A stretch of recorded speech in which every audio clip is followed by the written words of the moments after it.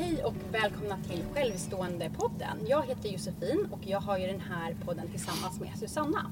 Men hon kunde tyvärr inte komma idag. Men vi ska inte deppa ihop för det.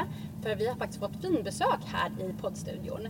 Nämligen Tove och Pia från Mamma Mia Söder. Och ja, vi kör igång helt enkelt. Varmt välkomna hit. Tack så mycket. Tack. Du kan ha lite närmare. Ja. Ja, men vi sitter faktiskt här på Go to 10 där de har en så fin poddstudio. Så vi hoppas att ljudet ska bli riktigt bra idag. Ja. Men vi är jätteglada att ni kunde komma hit. Och varför just ni inbjudna, det är ju för att ni har grupper för självstående på er mottagning. Ja, det har vi. Jag är först bara liksom nyfiken på hur det kom sig att ni startade de här grupperna. Ja, då kan jag väl säga som har varit lite längre nu, så är det 2 kollegor innan oss som startade det här. Men jag kan inte säga riktigt när. Men jag började med det sen i höstas, kan jag väl säga. Och har haft några kurser. Och jag med började i höstas. Ja, det gjorde du. Ja, precis. Vi har inte jobbat jättelänge på Mamma Mia Söder. Så att vi tog över efter de som hade det innan de här grupperna alltså. Ja. Och jag glömde ju att ni ska ju såklart få presentera er först. Ja. Så ni kan ju berätta lite om vad ni jobbar med på Mamma Mia Söder och ert namn och så. Jag heter Tove och har varit på Mamma Mia Söder som barnmorska i snart ett år. Och innan det har jag jobbat på andra mödra- och hälsovårds barnmorskemottagningar under 10 år. Så att, Och jag heter Pia Jakobsson. Har varit på Mamma Mia i snart 1,5 år. Men varit på barnmorskemottagningar i många år tidigare. Och förlossning och så vidare. Kul. Och för jag fick höra att de här grupperna har funnits hos er i 10 år till och med. Eller kan det vara att ni hade några HBTQ-grupper som har pågått så länge?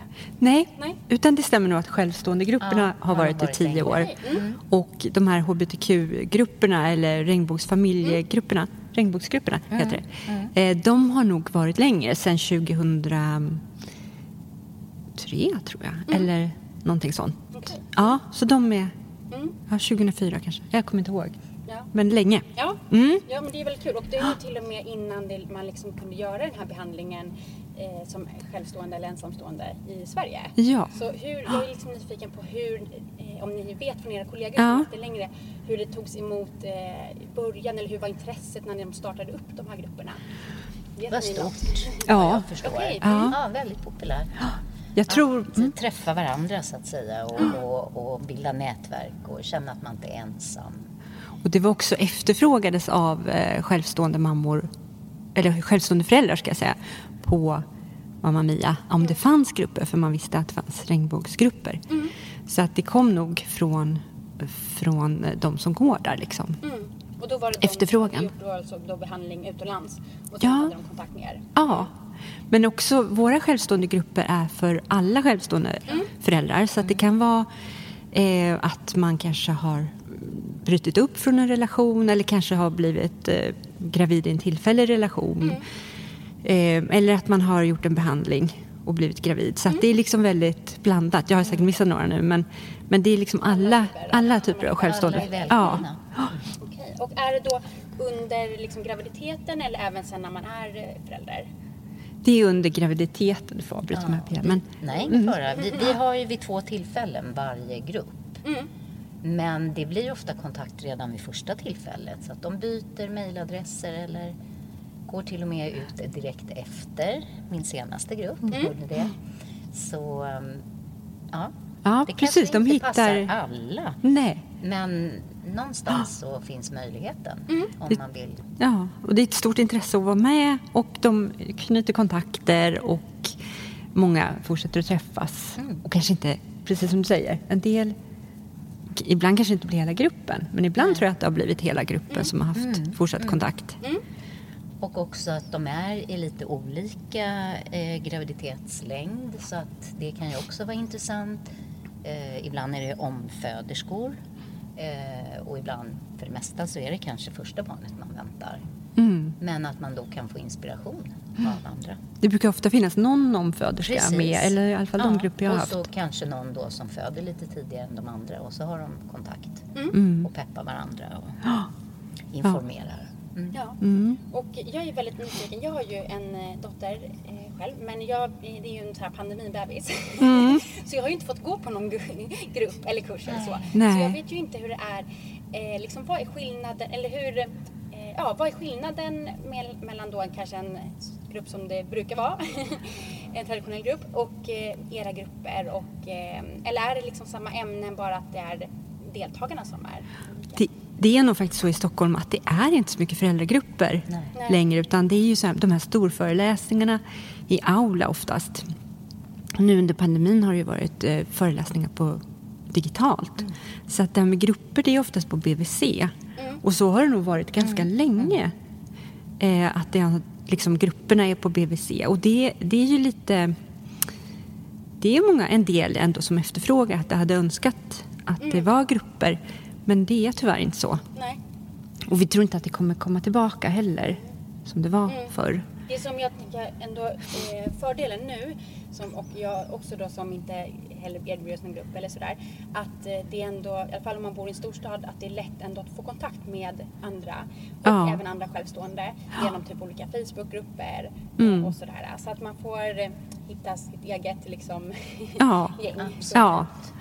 Det är kanske en skillnad mot kanske hur det var för ett antal år sedan. Ja. Att man kanske blev lite mer ensam då om man inte hade en grupp så. Ja. Men vi kanske fokuserar mer på inte bara själva födandet, utan framförallt tiden efteråt. Vem får man hjälp av? Vem kan man vända sig till?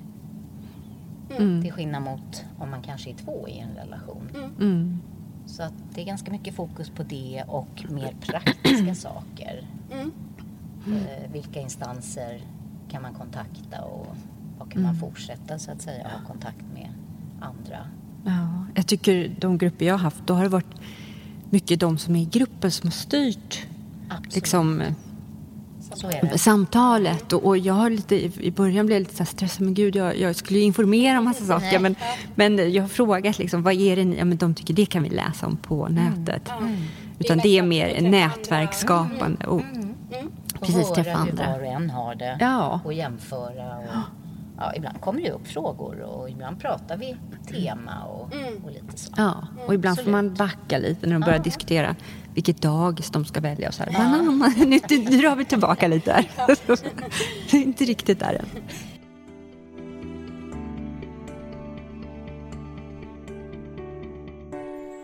En sak som kan komma med i våra grupper är ju hur man har blivit gravid. Vad man berättar för sitt barn. Så det kan bli diskussion runt det. Och hur man kan berätta och så. Ja, hur man lägger fram det när. Ja. Och hur man pratar med andra människor. Eller jag brukar säga så här, men vad säger ni om du frågar vem eller om barnets pappa. Det kan ju vara lite olika reaktioner på den. Men de flesta tänker ju att de är öppna och berättar liksom hur det är. Men man kanske inte tycker att alla har med det att göra. Nej, det är ju och det är klart, precis att det är väldigt olika. Kanske om man hur mycket man orkar berätta och undervisa och så. Ja. Vissa kanske tycker det är kul och så, och sen vissa kanske så här, nej, men det orkar man inte riktigt privat eller så. Jag tycker det kan vara bra att prata med sitt barn redan tidigt innan den förstår vad man säger och sådär. Liksom, så man tränar sig. Tränar sig och berättar för andra om det. Eftersom det är ändå som förälder som man måste ta det ansvaret. För man kommer få frågor, men man behöver ju inte säga mitt barn har ingen pappa. Man kan säga vi har ingen pappa i vår familj. För det är ju det blir mer korrekt kan jag tycka än att säga barnet har ingen pappa. För det kan man ju se olika på. Men man kan ju säga med gott samvete att vi har ingen pappa i vår familj. Om man får den frågan. Vem barnets pappa är. Ja. Men det är bra att träna och prata om det. Ja, både för barnet kan bli för att kunna också berätta sen när barnet börjar fråga eller så. Ja. Och för att berätta för andra. För att som du säger, man får den frågan. Så här, men vem är pappa? Ja, och barnen på förskolan kommer fråga om Precis. Och att det blir naturligt. Och att ju fler som berättar om det så är det bara en information. Ingenting som man då tycker är konstigt eller annorlunda. För barnet är det fullt naturligt. Ja, och precis som om man bara berättar på det från start så kommer det ju liksom aldrig ha varit så här en aha-upplevelse. Utan Nej. det är liksom det naturligt. Att familjer ser olika ut och man kan ha en förälder, man kan ha 3 föräldrar, man kan ha 2 föräldrar. Ännu fler. Samma kön eller... Ja, men det finns ju alla möjliga olika familjebildningar. Så att det är också bra att prata med förskolan om. Nu hoppade vi fram här en bit. Ja, men det går bra. Som jag precis sa att vi inte gjorde i våra grupper. Men prata med förskolan om för att liksom, ta upp olika litteratur med olika familjer. Stjärnfamiljer som det pratas om också idag. Så att man, och barn är ju ofta ganska, de köper ju liksom det. De säger, vi har ingen pappa i vår familj. Vår familj ser ut så här. Då är ju de, lägg inte stor vikt vid det liksom. Det är lika. Och ett barn som är uppvuxen i en familj med en självstående förälder, det barnet, det blir ju våran norm i våran familj. Liksom, Ja, men jag tänkte också på det här med att det är så svårt att, när man själv liksom inne i den här, så här olika grupperna så, då tänker man att det här är väldigt vanligt och så, att skaffa barn själv. Men och ni möter ju också många och så, men om ni pratar kanske med kollegor eller så på andra mottagningar och så som inte har de här självstående grupperna och så, säger de att de också märker att de träffar fler och fler självstående liksom senaste åren nu när... Ja, men så är det. Det tror jag. Det har ökat och mer öppenhet också kring det. Så det... Ja, efterfrågan kommer ju att resultera i fler grupper, tror jag, på fler ställen. Ja, och det är fler liksom som väljer att skaffa barn. Ja, för när jag gick på den mottagningen jag gick på så... det kändes ju absolut inte som att det var liksom några konstigheter att jag var själv och sådär. Så att, och jag tror ibland kanske att de som ska få barn den här vägen, att man tänker så här, det är så viktigt att man måste kolla upp mottagningen, att de är bra på att bemöta det här och så. Att man kanske har lite så här, alltså vad säger man? Att man är skeptisk inställd till att andra ska bemötas, att ska bemöta en bra och så. Men i alla fall, jag har ju bara verkligen gott bemötande på alla sätt jag har berättat om det och så. Och sen såklart det är jättetråkigt för man har ju hört och läst folk som har fått så här bli ifrågasatta eller fått negativt bemötande eller så. Men jag hoppas ju och tror ändå att det nu när det är vanligare och vanligare att det inte är så konstigt och att de som jobbar inom vården och sånt också möter så många att det inte nu är så speciellt. Det blir liksom mer accepterat. En form att vara gravid. Olika. Man kan faktiskt, tycker jag, egentligen säga när man ringer och ska boka tid. Gärna berätta lite om om man vill. Alltså så kan man ju säga det. Att jag är självstående eller hur det nu ser ut i familjen. För att då har man liksom lagt över det på mottagningen redan. Så att jag vill ha ett bra bemötande utifrån den jag är. Självklart ska man kunna räkna med det överallt. Men då har man redan liksom lagt över det till oss liksom, så vi får, om man vill, så tror jag att det kan vara bra. Man kanske kan känna sig lugnare då. Liksom. Nu har jag redan sagt hur min familj ser ut. Så de vet om det.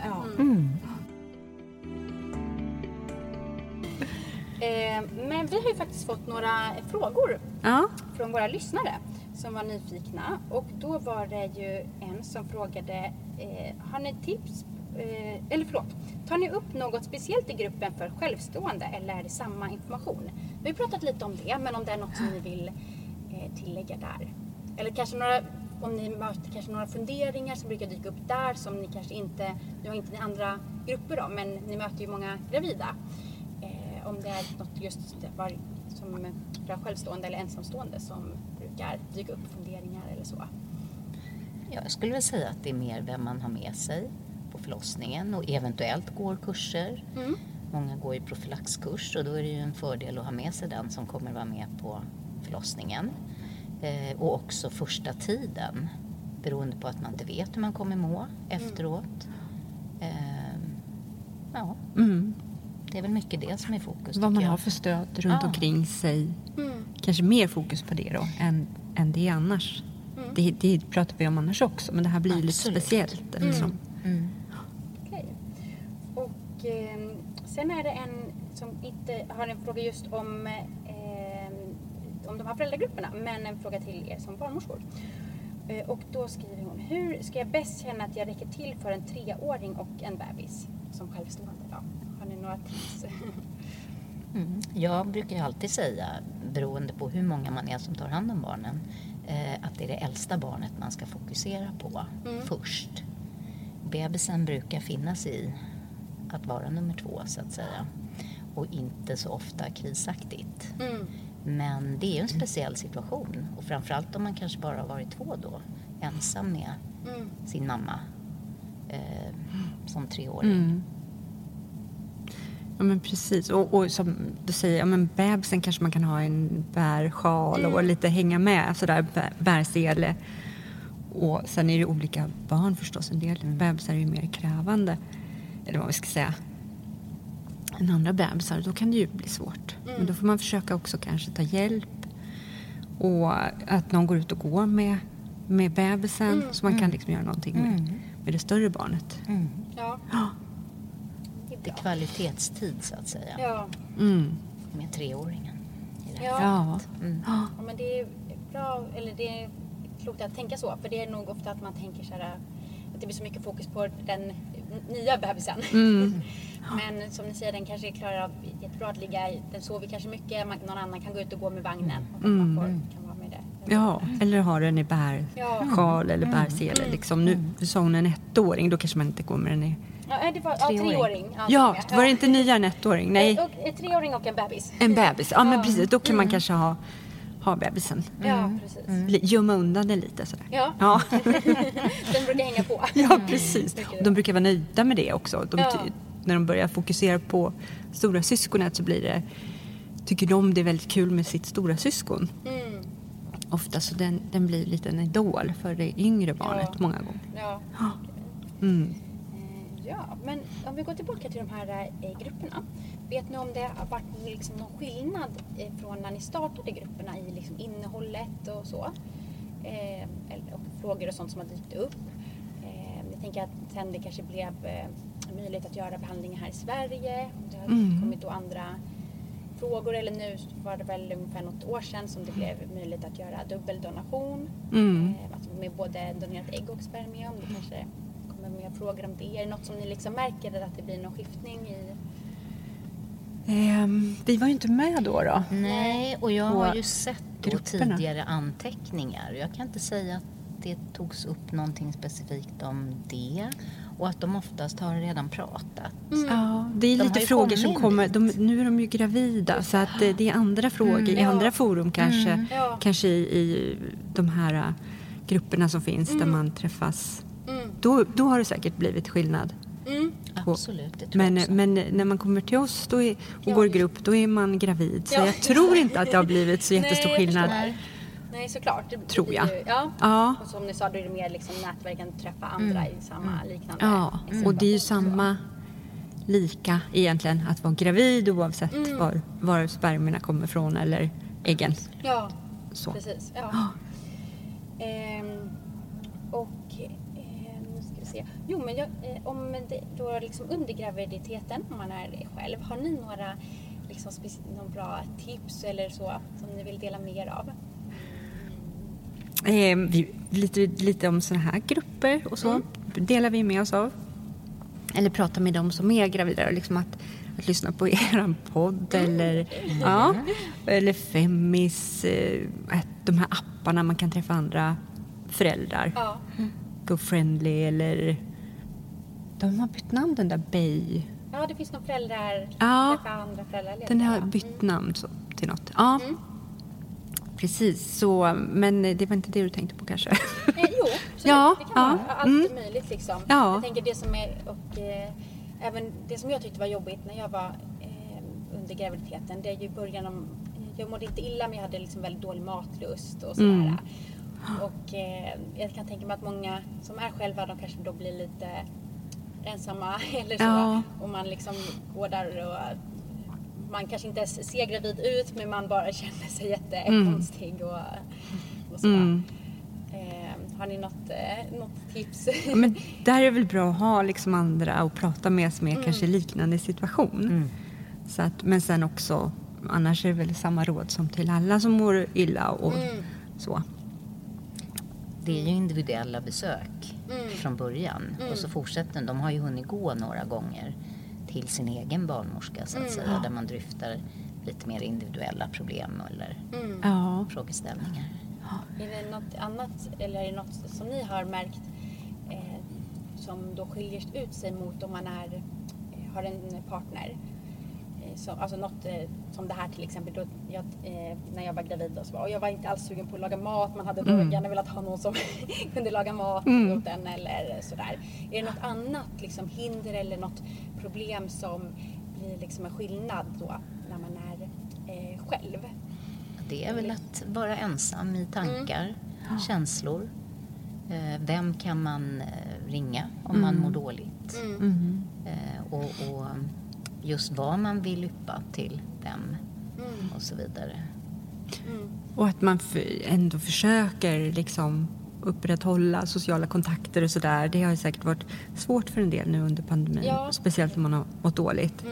Men det är väldigt viktigt för att inte bli deppig liksom. Och röra på sig och sådana saker.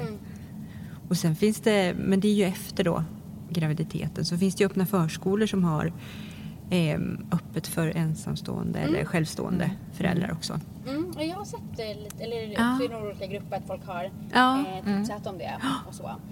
Jag har ju också varit mycket på öppna förskolan med min dotter, men det har varit här för alla. Och min erfarenhet är ju att man knappt pratar om sig själv. Utan man pratar bara liksom om barnen. Så att, och de flesta är där ensamma, alltså en förälder, för andra jobbar man så. Ja, men precis. Så att egentligen, jag brukar också tänka att alla andra, de har säkert en partner hemma eller så. Men egentligen så är det nog inte så ofta som, ibland kanske de nämner, vi ska byta av föräldraledigheten eller sådär, man fattar att de har en partner. Men ganska ofta pratar man ju bara om så här, sömnen och barnen och sådär. Och, så att det kan ju vara kanske att jag har träffat andra självstående eller ensamstående där, men som jag inte vet om. Så kan det ju vara. För att man inte pratar så mycket. Men det är ju säkert väldigt olika. Vissa kanske man får en nära relation och pratar lite mer och då lär man känna varandra lite bättre. Och så. På BVC kan man ju också efterlysa. Tidigare har det varit att man sätter upp lappar. Man finns och även på mödravården eller barnmorskemottagningen som det heter nu då. Och träffa andra föräldrar. Men nu är ju nätet det stora. Ja. Men jag har sett faktiskt många som har, när man ibland så här, frågar om tips, vet ni någon bra barnmorskemottagning och sådär när man är gravid och så. Att många har tipsat om just Mamma Söder just för att ni har de här självstående grupperna. För jag tror inte det är så jättevanligt. Jag vet något mer ställe som har det. Jag hörde något också idag faktiskt. Har det. En annan barnmorskemottagning. Men så det verkar ändå då många som tipsar om det och att det har varit väldigt bra att få träffa andra och så. Så det känns ändå som att det finns ett stort behov. Så jag tänker att i andra, om man är i någon annan stad eller vart man bor någonstans och inte har kanske nära till en sån här, att man framför det till sin barnmorskemottagning om man önskar det. Så att de hör att det finns ett behov. Ja, så. Absolut. Och det kommer ju bli vanligare, tänker jag. I och med att vi kan göra det nu här. Ja, precis. Och också liksom, det har ju blivit väldigt mycket vanligare de här sista 10 åren, 15 åren liksom. Så jag tänker så att det snart är det nog möjligt på alla. Men vi har pratat lite om graviditeten, men sen när det närmar sig förlossningen, vad brukar det dyka upp för frågor? Ni har pratat om det här, vem man ska ha med sig och så. Har ni några tankar om någonting som ni vill dela med av, tips eller så? Om det är andra självstående som lyssnar nu och i slutet av graviditeten. Ja, det ska ju vara någon som man känner förtroende för och som man kan vara sig själv med och litar på. Många tar en doula. Precis, det kan ju vara lite kostsamt, kan en del tycka då, men det är klart. Och det finns olika prislägen på dem. Ja. Men just för att ha någon Och en del tycker att det här är min förlossning. Jag vill inte ta med mina vänner och bekanta. Jag vill ha det lite mer privat. Men någon som tycker att det här är trevligt och få vara med och som ändå är väldigt kunnig. För det är de många gånger dolerna. Ja, verkligen. Dolorna. Ja, jag tycker också om man har med sig någon vän eller så, att då måste ju också den här vännen se att det är en stor ära att få följa med på en förlossning och ta ansvar för till exempel att den tar ansvar för att kanske hitta vägen till sjukhuset om man ska köra bil, eller så att inte den som är gravid ska behöva ta alla de här praktiska sakerna. Så att, och gärna liksom läsa in sig på det som den som ska föda liksom vill kanske föda utan rädsla, eller vad man nu kan tänka sig, någon bok eller så. Så att man, så det var ju inte till de självstående, men jag tycker att man kan kräva det faktiskt av den som följer med. Absolut. Att det, håller med dig. Ja, för att man vill ju så olika. Ja. Så att den som följer med verkligen vet så här, men vill du att jag masserar dig eller sådana saker. Och att den som föder liksom ska få koncentrera sig på det helt enkelt. Och inte behöva tänka, ta hand om den som följer med så att säga. Utan att det är faktiskt ett stort uppdrag att få följa med. Eller liksom en stor ära också.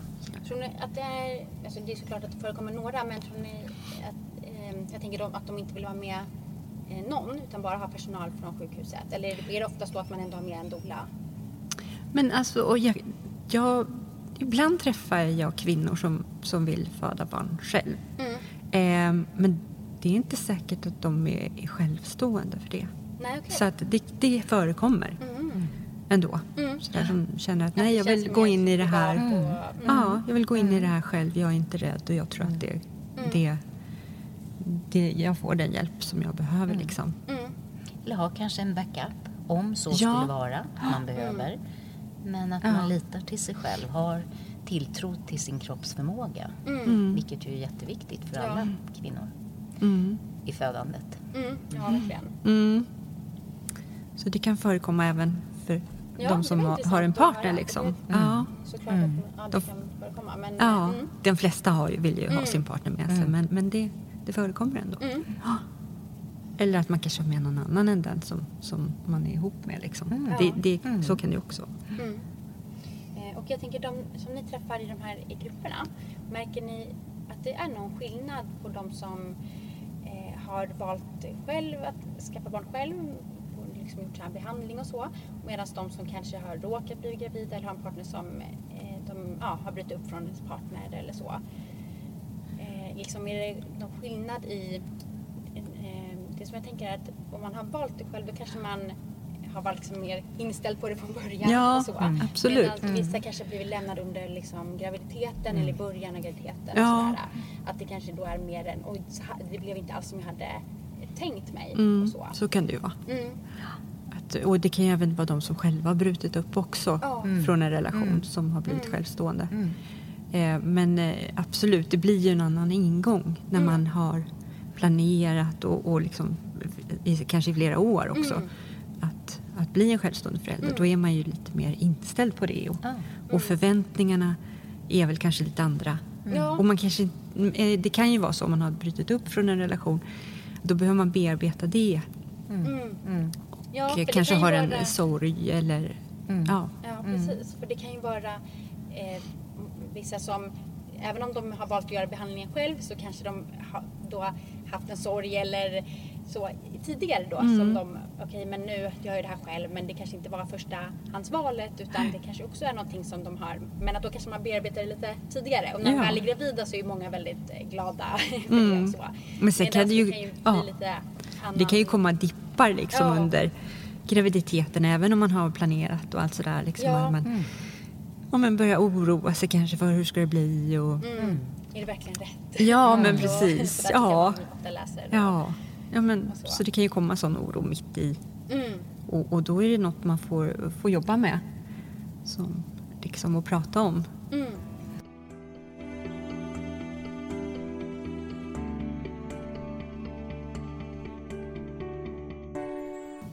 var bara någon som skrev här att det skulle vara väldigt kul att ni kom hit till podden. Och Ja.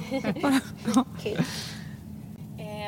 Men då har vi tagit både under graviditeten, förlossningen och sen då när vi har kommit hem. Ja. Eller kanske från BB då när barnet är född. Och vi har pratat om det här att ha liksom stöd och så. Är det något annat som ni vill lägga till eller som något tips som ni har som ni brukar ge till de gravida som ni möter om första liksom, tiden? Ja. Att ha färdiglagad mat i frysen till exempel. Det gäller ju alla. Ja. För att man kanske inte har tid att ställa sig och laga mat. Nej, och men om precis, extra eventuella mycket om man är besökare kommer, att de har med sig något och att det inte är så att man ska vara värdinna utan bli omhändertagen. Absolut. Helt enkelt. Och att det tar väldigt mycket tid med en bebis som man tänker att, eller liksom även fastän den sover så mycket så tar det så mycket tid. Man kan liksom inte föreställa sig det. Nej, jag satt ju liksom bara och ammade. Ammade. Och så varje gång någon ringde så bara, vad gör du? Ammar. Ja, precis. Nästa dag så sak. Så det var tog sig på någon promenad. Och så att även om jag hade en väldigt lugn bebis och var väldigt nöjd och så var man ju väldigt fast. Så jag tyckte just det svåra var ju att kunna typ diska, laga mat och så. Och sådana saker kan man ju få hjälp med. Någon kan komma hem och städa. Nu kommer ju inte barnen krypa i den åldern. Så man behöver inte vara helt energisk med det. Men rätt skönt att så att säga kanske bara få slappna av. Sova en liten stund. Medan barnet sover. De sover ju faktiskt 18 timmar i snitt i början. Men att någon annan har ett vakande öga och samtidigt då lagar mat, diskar och städar till exempel. Och de här dagarna, medföräldradagarna, de får man ju lämna över till någon. Och det är väl under 2 månader man har rätt att ta ut dem. Det vet du säkert bättre. Precis. Det var nog 2 månader. Ja. Och då kan man ju lämna över dem till någon som faktiskt kan då hjälpa en med massa praktiska saker. Och, Ja, det är väldigt bra tips. Ja. Jag gjorde också så, det var det min mamma som tog dem. Och att vi spred ut dem lite. Sen hade jag också, jag födde i december så det var ändå ganska mycket ledighet där i början och så. Men och vissa kanske behöver liksom ha hjälp precis där i början, de här 10 dagarna. Men man kan ju också ta ut halvdagar. Man kanske ändå inte behöver hjälp hela dagen. Nej, men kanske just det kan också vara kompisar eller släkt eller så som kanske har svårt att vara borta från jobbet eller inte vill vara borta från jobbet en hel dag, men de kanske kan gå fredag lunch eller något sånt där. Alltså att man kan komma halvdagar och ta en dag i veckan. Man kan ge olika kompisar och så. Så det är väldigt bra att det är så faktiskt väldigt flexibelt. Ja. Är det något annat nu som när vi har pratat som ni har kommit att tänka på? Antingen det kan vara både kopplat till de här grupperna eller till graviditet och förlossning och så när man är själv. Att kanske ta en dag i taget, inte känna sig så stressad av omgivningen. Det tar ofta rent generellt 2 månader innan man kanske ens är nyfiken på omgivningen. Vad som händer runt omkring. Och att inte det är något konstigt utan lära känna varandra. Och vissa blir tokiga om de skulle sitta hemma i 2 månader. Men det var inte så precis, jag menade. Nej. Framförallt gå ut och promenera. Ja. Och som rätt kläder. Oavsett väder. Ja. Och som du sa, att liksom folk tar med sig saker. Och tar fika eller mat eller någonting om de hälsar på. Ja. Få ha lite förståelse för att det tar mycket tid med en bebis. Jag som sagt, jag var ju gravid och födde där under pandemin. Så jag träffade min familj och så. Men jag har hört många andra som har sagt att i början det kommer besök hela tiden och att det nästan kan vara lite jobbigt. Också för man, och som ni säger, kan känna att man måste fixa fika eller sådär. Så det är ju bra att om andra lyssnar här, om man har kompisar som är gravida, att man kommer ihåg, eller som har fått barn, att ta med fikat. Ja, absolut. Man kan ta ju med bunt matlådor kan man göra och stoppa i frysen. Ja, verkligen.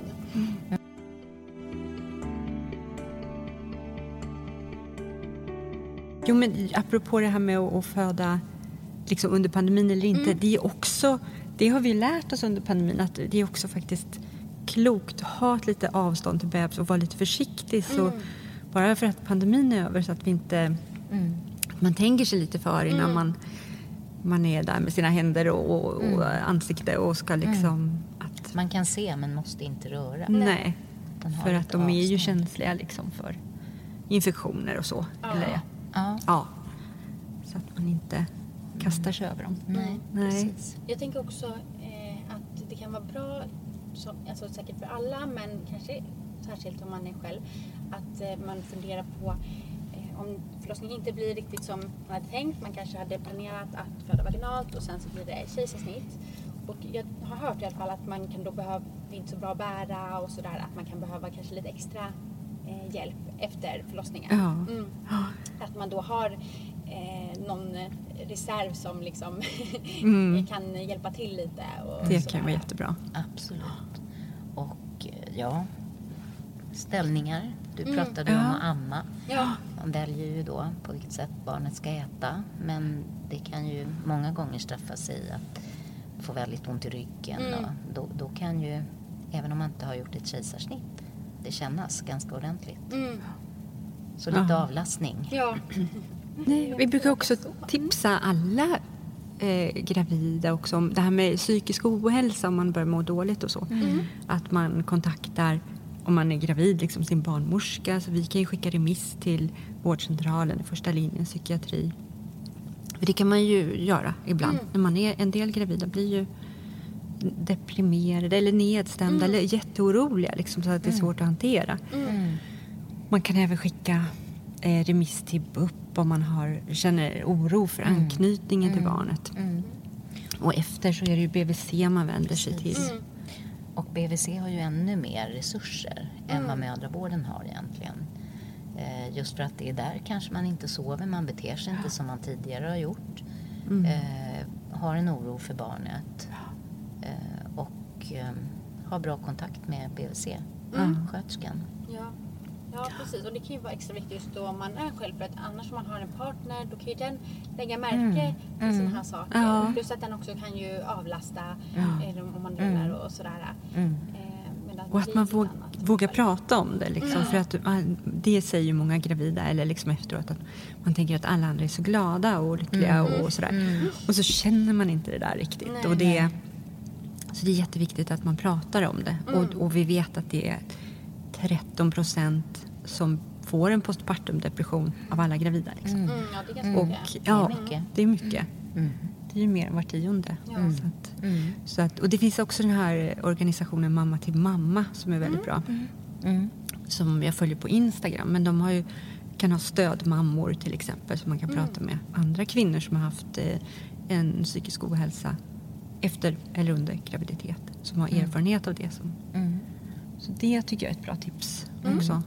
Och vi brukar ju ringa efter förlossningen inom 2 veckor är ju vårt uppdrag. Helst. Och då kan man ju också komma överens om när efterkontrollen ska vara. Att man kanske ses lite tidigare. Därför att det är vi då som känner varandra sedan tidigare. Innan man kanske har en bra etablerad kontakt på BVC. Om man nu känner så att man vill vara som alla andra. Och det brukar vara ungefär 2 månader annars. Ja, 6-8 veckor brukar man ju säga att livmodern får på sig och återhämta sig efter en förlossning. Eller kejsarsnitt. Möter ni många självstående som får flera barn? Ja, det tycker jag. Vad brukar de liksom ta upp för svårigheter, utmaningar och så? Ja, men det är väl livspusslet som många som får flera barn. Att det blir att få ihop vardagen. Och kanske mer oro då över det stora barnet, hur det ska bli. Och sen förstås oro när jag åker in och ska föda. Vem tar hand om mitt stora barn? Kanske mer fokus på det än på själva förlossningen och så. Jag tänker också att om man mår dåligt i graviditeten, om det är första barnet, då kan man ju liksom sjukskriva sig om det skulle vara så och vara hemma och bara ligga på soffan. Men fast man kanske även behöver hjälp ändå, för man måste ju få i sig mat och sådär. Men om man också då har ett barn så kan man ju inte bara liksom, man måste ju ta hand om det också. Så det måste vara väldigt utmanande. Ja, det måste det vara.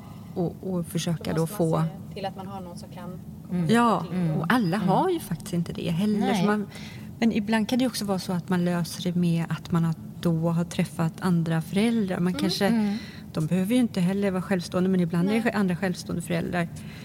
Det vet jag, en del liksom går till exempel, ja, men nu tar jag barnen och sen så gör du någonting själv och sen så byter man, kan man göra med andra föräldrar, andra självstående föräldrar till exempel. Precis, jag tänker också både självstående att man också vet liksom den andra situationen lite. Ja, och, absolut. Och så. Det är väldigt bra om man kan teama upp med andra. Ja, precis. Jag tänker bara typ för att gå och träna till exempel. Alltså, på vissa gym har ju barnpassning och så, men det är inte alla som har det. Det kan ju vara svårt att bara få till en sån. Men om man kan... Det är mycket sån här uteträning nu för tiden, ser man ju med barnvagn och så. Ja, det är bra. Det är jättebra utegym. Ja. Det finns ju på många ställen. Ja. Också ett kontaktnät kan... Ja, men precis. Kan man lära känna nya. Lära känna där. Och det kan också vara... Det är ju så bra när det är omföderska med i grupperna också. Som jag hörde, det var så bra någon omföderska som pratade med de andra då. Så här, men att det kanske inte var riktigt det nätverket som jag trodde jag skulle ha. Men man hittar andra som när det väl blir skarpläge liksom. Eller tiden går. Det blir andra kompisar. Man kanske lär känna folk på dagis eller förskolan heter det nu för tiden. Då. Men, så det kanske inte alltid man kan räkna med att allting är stabilt eller vad man ska säga. Det händer saker i livet för alla människor. Och relationer förändras. Och man träffar nya relationer liksom, som kan bli viktiga som man inte förväntade sig skulle bli viktiga. Så att, Ja, men det är verkligen när man får barn så träffar man ju väldigt mycket nya människor. Ja. Eller man hamnar i nya sammanhang och Ja, det är lite lätt att prata om barnen som du sa. När man går på öppen förskola eller annat. Och sen kanske man märker att det är någon man knyter kontakt med. Men vad roligt att det även är de som får sitt andra barn och så som är med. Annars tänker jag ibland att man kanske går med mycket sådana här saker med första barnet, men sen om man går barnet är svårt att hinna med. Så det är ju precis. roligt. Och vi har ju de kan ju dela med sig av erfarenheter till andra och så. Ja, absolut. Och vi har ju, jag tror att nästan alla våra har velat vara med. Ja, de flesta. För att vi har väldigt många kurser. Ja, det är nu smockfullt liksom. Så att, det är egentligen, tycker jag, bra om det inte blir för många. För att jag tycker när det har varit lite färre så tycker de själva alltså, att det har blivit lättare att få kontakt och prata. Så där, det kan ju vara lite svårt om man sitter 10 drygt så här igen. Alla ska hinna prata. Och en del har lättare att prata då. En del tycker att det är lite jobbigt att prata inför så många. Brukar det vara i en grupp då? 6-8 stycken ungefär, skulle jag säga. Ja, jag hade 10 någon gång. Och då var det... Träffas man? 2 tillfällen. Så det är, sen är tanken att det ska bli lite själv... Vi har, ja, men precis. Vi har inte liksom utrymme för att ha mer grupper. Nej, så det är liksom en liten uppstart. Ja, men det skulle man kunna säga. Och så försöker man då att... Eller liksom... Ja, men pusha att man... Eller vad säger man? Att de ska hålla kontakten. Eller... Jag uppmanar till att de gärna får byta adresser, telefonnummer. Och... Har det varit så? Vet du om det har varit så från start? Det tror jag absolut det har. Ja. Så det är många som träffas fortfarande liksom efter 10 år liksom sådär. Så att, så skulle jag säga. Och vi pratade där om flera barn och jag kan tänka mig också att det är några som kommer att få tvillingar också. Det har inte jag varit med om. Nej, men det är klart att det finns det. Men inte i det senaste året. Nej. Inte på självstående gruppen i alla fall. Nej. Vissa det är väl lite högre risklevans hur man ser det. Att få tvillingar när man är lite äldre. Ja, det är det. Och vissa som ju gör behandlingarna, det är ju väldigt olika. Men många kanske har väntat på en partner och sådär. Nu gör jag det här själv. Och så. Ja, men det kan ju också...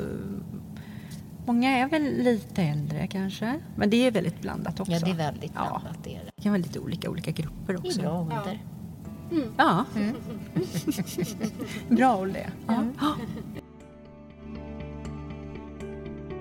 Ja, men det pratar om att liksom självstående föräldrar är precis lika olika som alla andra föräldrar. Så att man kan liksom inte, det är inte en viss typ av människor. Ja, alla är individer olika. Ja. Och ibland har man tyckt kanske att det skulle vara skillnad på om man har valt att vara ensam eller det är annan situation. Men vi tycker ju att det är, som sagt, det kan se så lika ut. Ja, men så det, för jag har faktiskt också tänkt, för ibland så jag hade till och med lite så här svårt för det här ordet självstående. För att jag tyckte att varför ska jag skiljas från ensamstående? Och då kändes det ibland som att vissa som sa det att det var så viktigt att säga självstående. Och då tänkte jag, men så här, ser ni ner på ensamstående? Eller lite så. De gjorde säkert inte det, men jag fick lite den känslan ibland.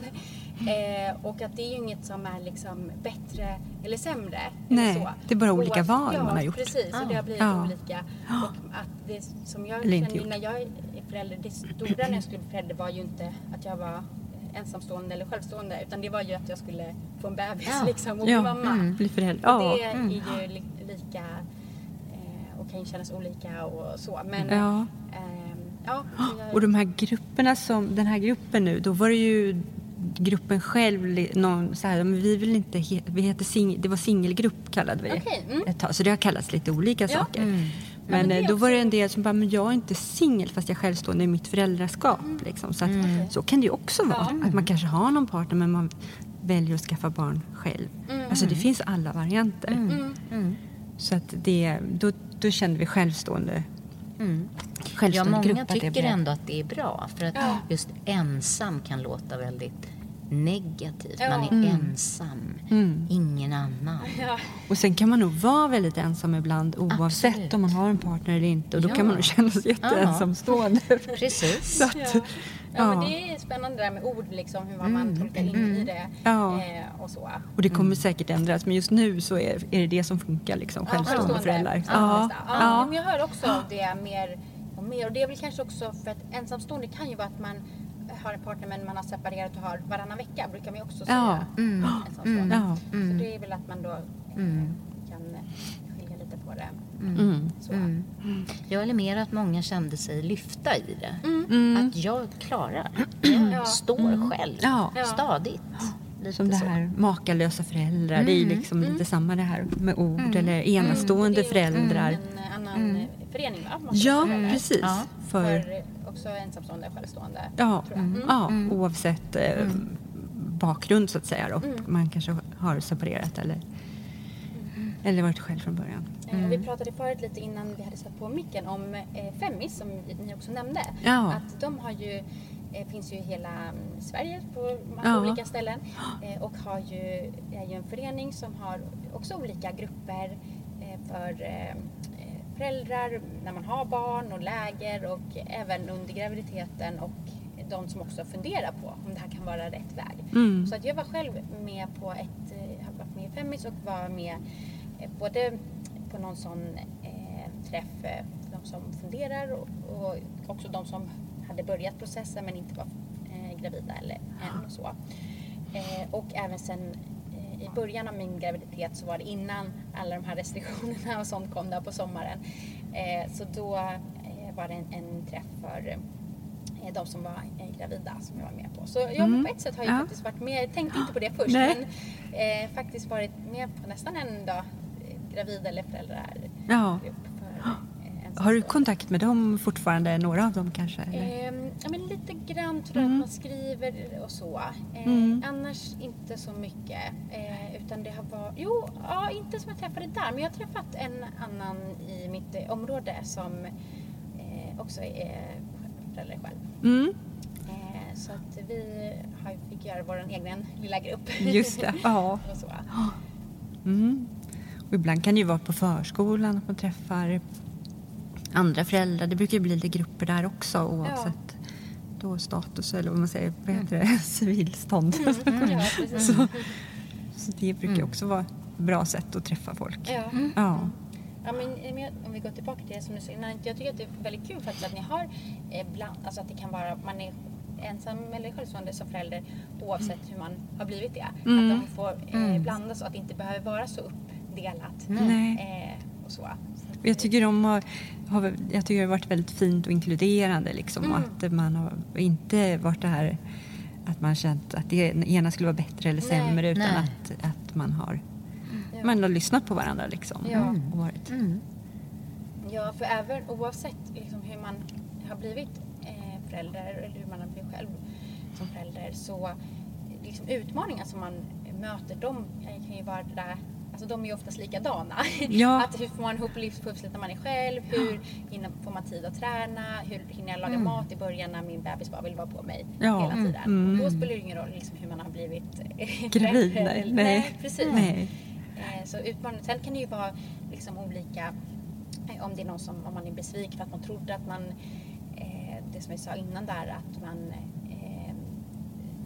hade räknat med att man skulle vara 2 i föräldraskapet, så blev man själv och så. Men det behöver inte, det kan ju vara så mycket olika känslor oavsett. Så det behöver ju inte bara skilja sig så mycket. Nej, men precis, och som vi pratade om tidigare, det kan ju vara saker som blir enklare när man är själv också. Att man kanske bara in sig på det, och bara, nej men ska jag åka till Göteborg, då gör vi det helgen. Så kan man bara slänga ner grejerna och dra.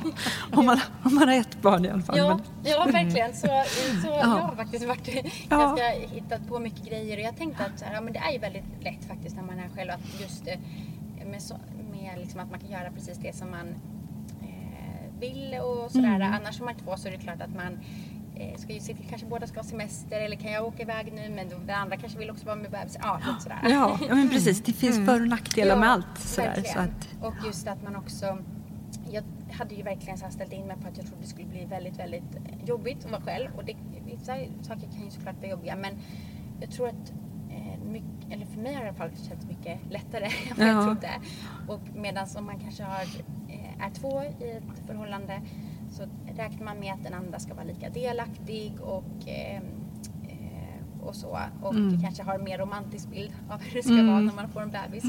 Men så kanske inte blir så att man sover för lite och blir sur på varandra. Kanske någon kommer hem från jobbet och tycker, men herregud, har du varit hemma hela dagen och inte städat? Vad har du gjort? Precis, men jag tycker man tills man byter. Så att man kanske... man har ju lite olika, liksom, om man har räknat med att vara självstående, så har man kanske en annan bild innan, om man tänker att det kanske ska vara jobbigt. Sen ibland blir det också jättejobbigt, och ibland kanske det blir lättare än vad man trodde. Och ibland kan det bli jobbigt i perioder, så där kan det vara. Helt plötsligt så vaknar barnet 3:00 varje morgon. Liksom. Så det kan ju variera. Men man vet vem som ska byta blöja och vem som ska göra vad. Man förväntar sig inte att någon annan ska göra det. Liksom. Och behöver då inte bli ledsen och besviken. Nej. Så det... Som ibland kan kännas ännu mer jobbig, säger många. Att man känner sig mer ensam i en tvåsamhet. Precis. Och jag tycker ofta man hör det faktiskt. Och det kan ju vara, jag tänker att om man är en tjej och kille som får barn, att tjejen liksom går hela graviditeten och känner barnet, och man kanske går på lite sådana träffar och förbereder sig mer och så, medan den andra, om man generaliserar lite, men den kan ju gå till jobbet om det är kille och så kanske inte tänker på att de ska få barn, eller förstår ni? Och sen när barnet väl är där så blir det lite så här chock. Oj, nu är barnet här. Medan killen har gått ändå hela graviditeten och känt barnet och sådär. Absolut. Så det kan ju ta lite tid, tänker jag, för den andra att komma in i det. Olika faser som man är i. Och där man gör saker på olika sätt. Vilket sätt är bäst? Det här det kan också att man vara. tycker då att man ska göra lika. Man är inte öppen för att det går att göra på olika sätt. Så, man får bestämma själv. Nackdelar, precis som du säger. Jättebra. Men det är både fördelar och nackdelar och många olika utmaningar, kan man väl sammanfatta. Ja, men absolut. Oavsett vilket sätt man får barn på. Ja, precis.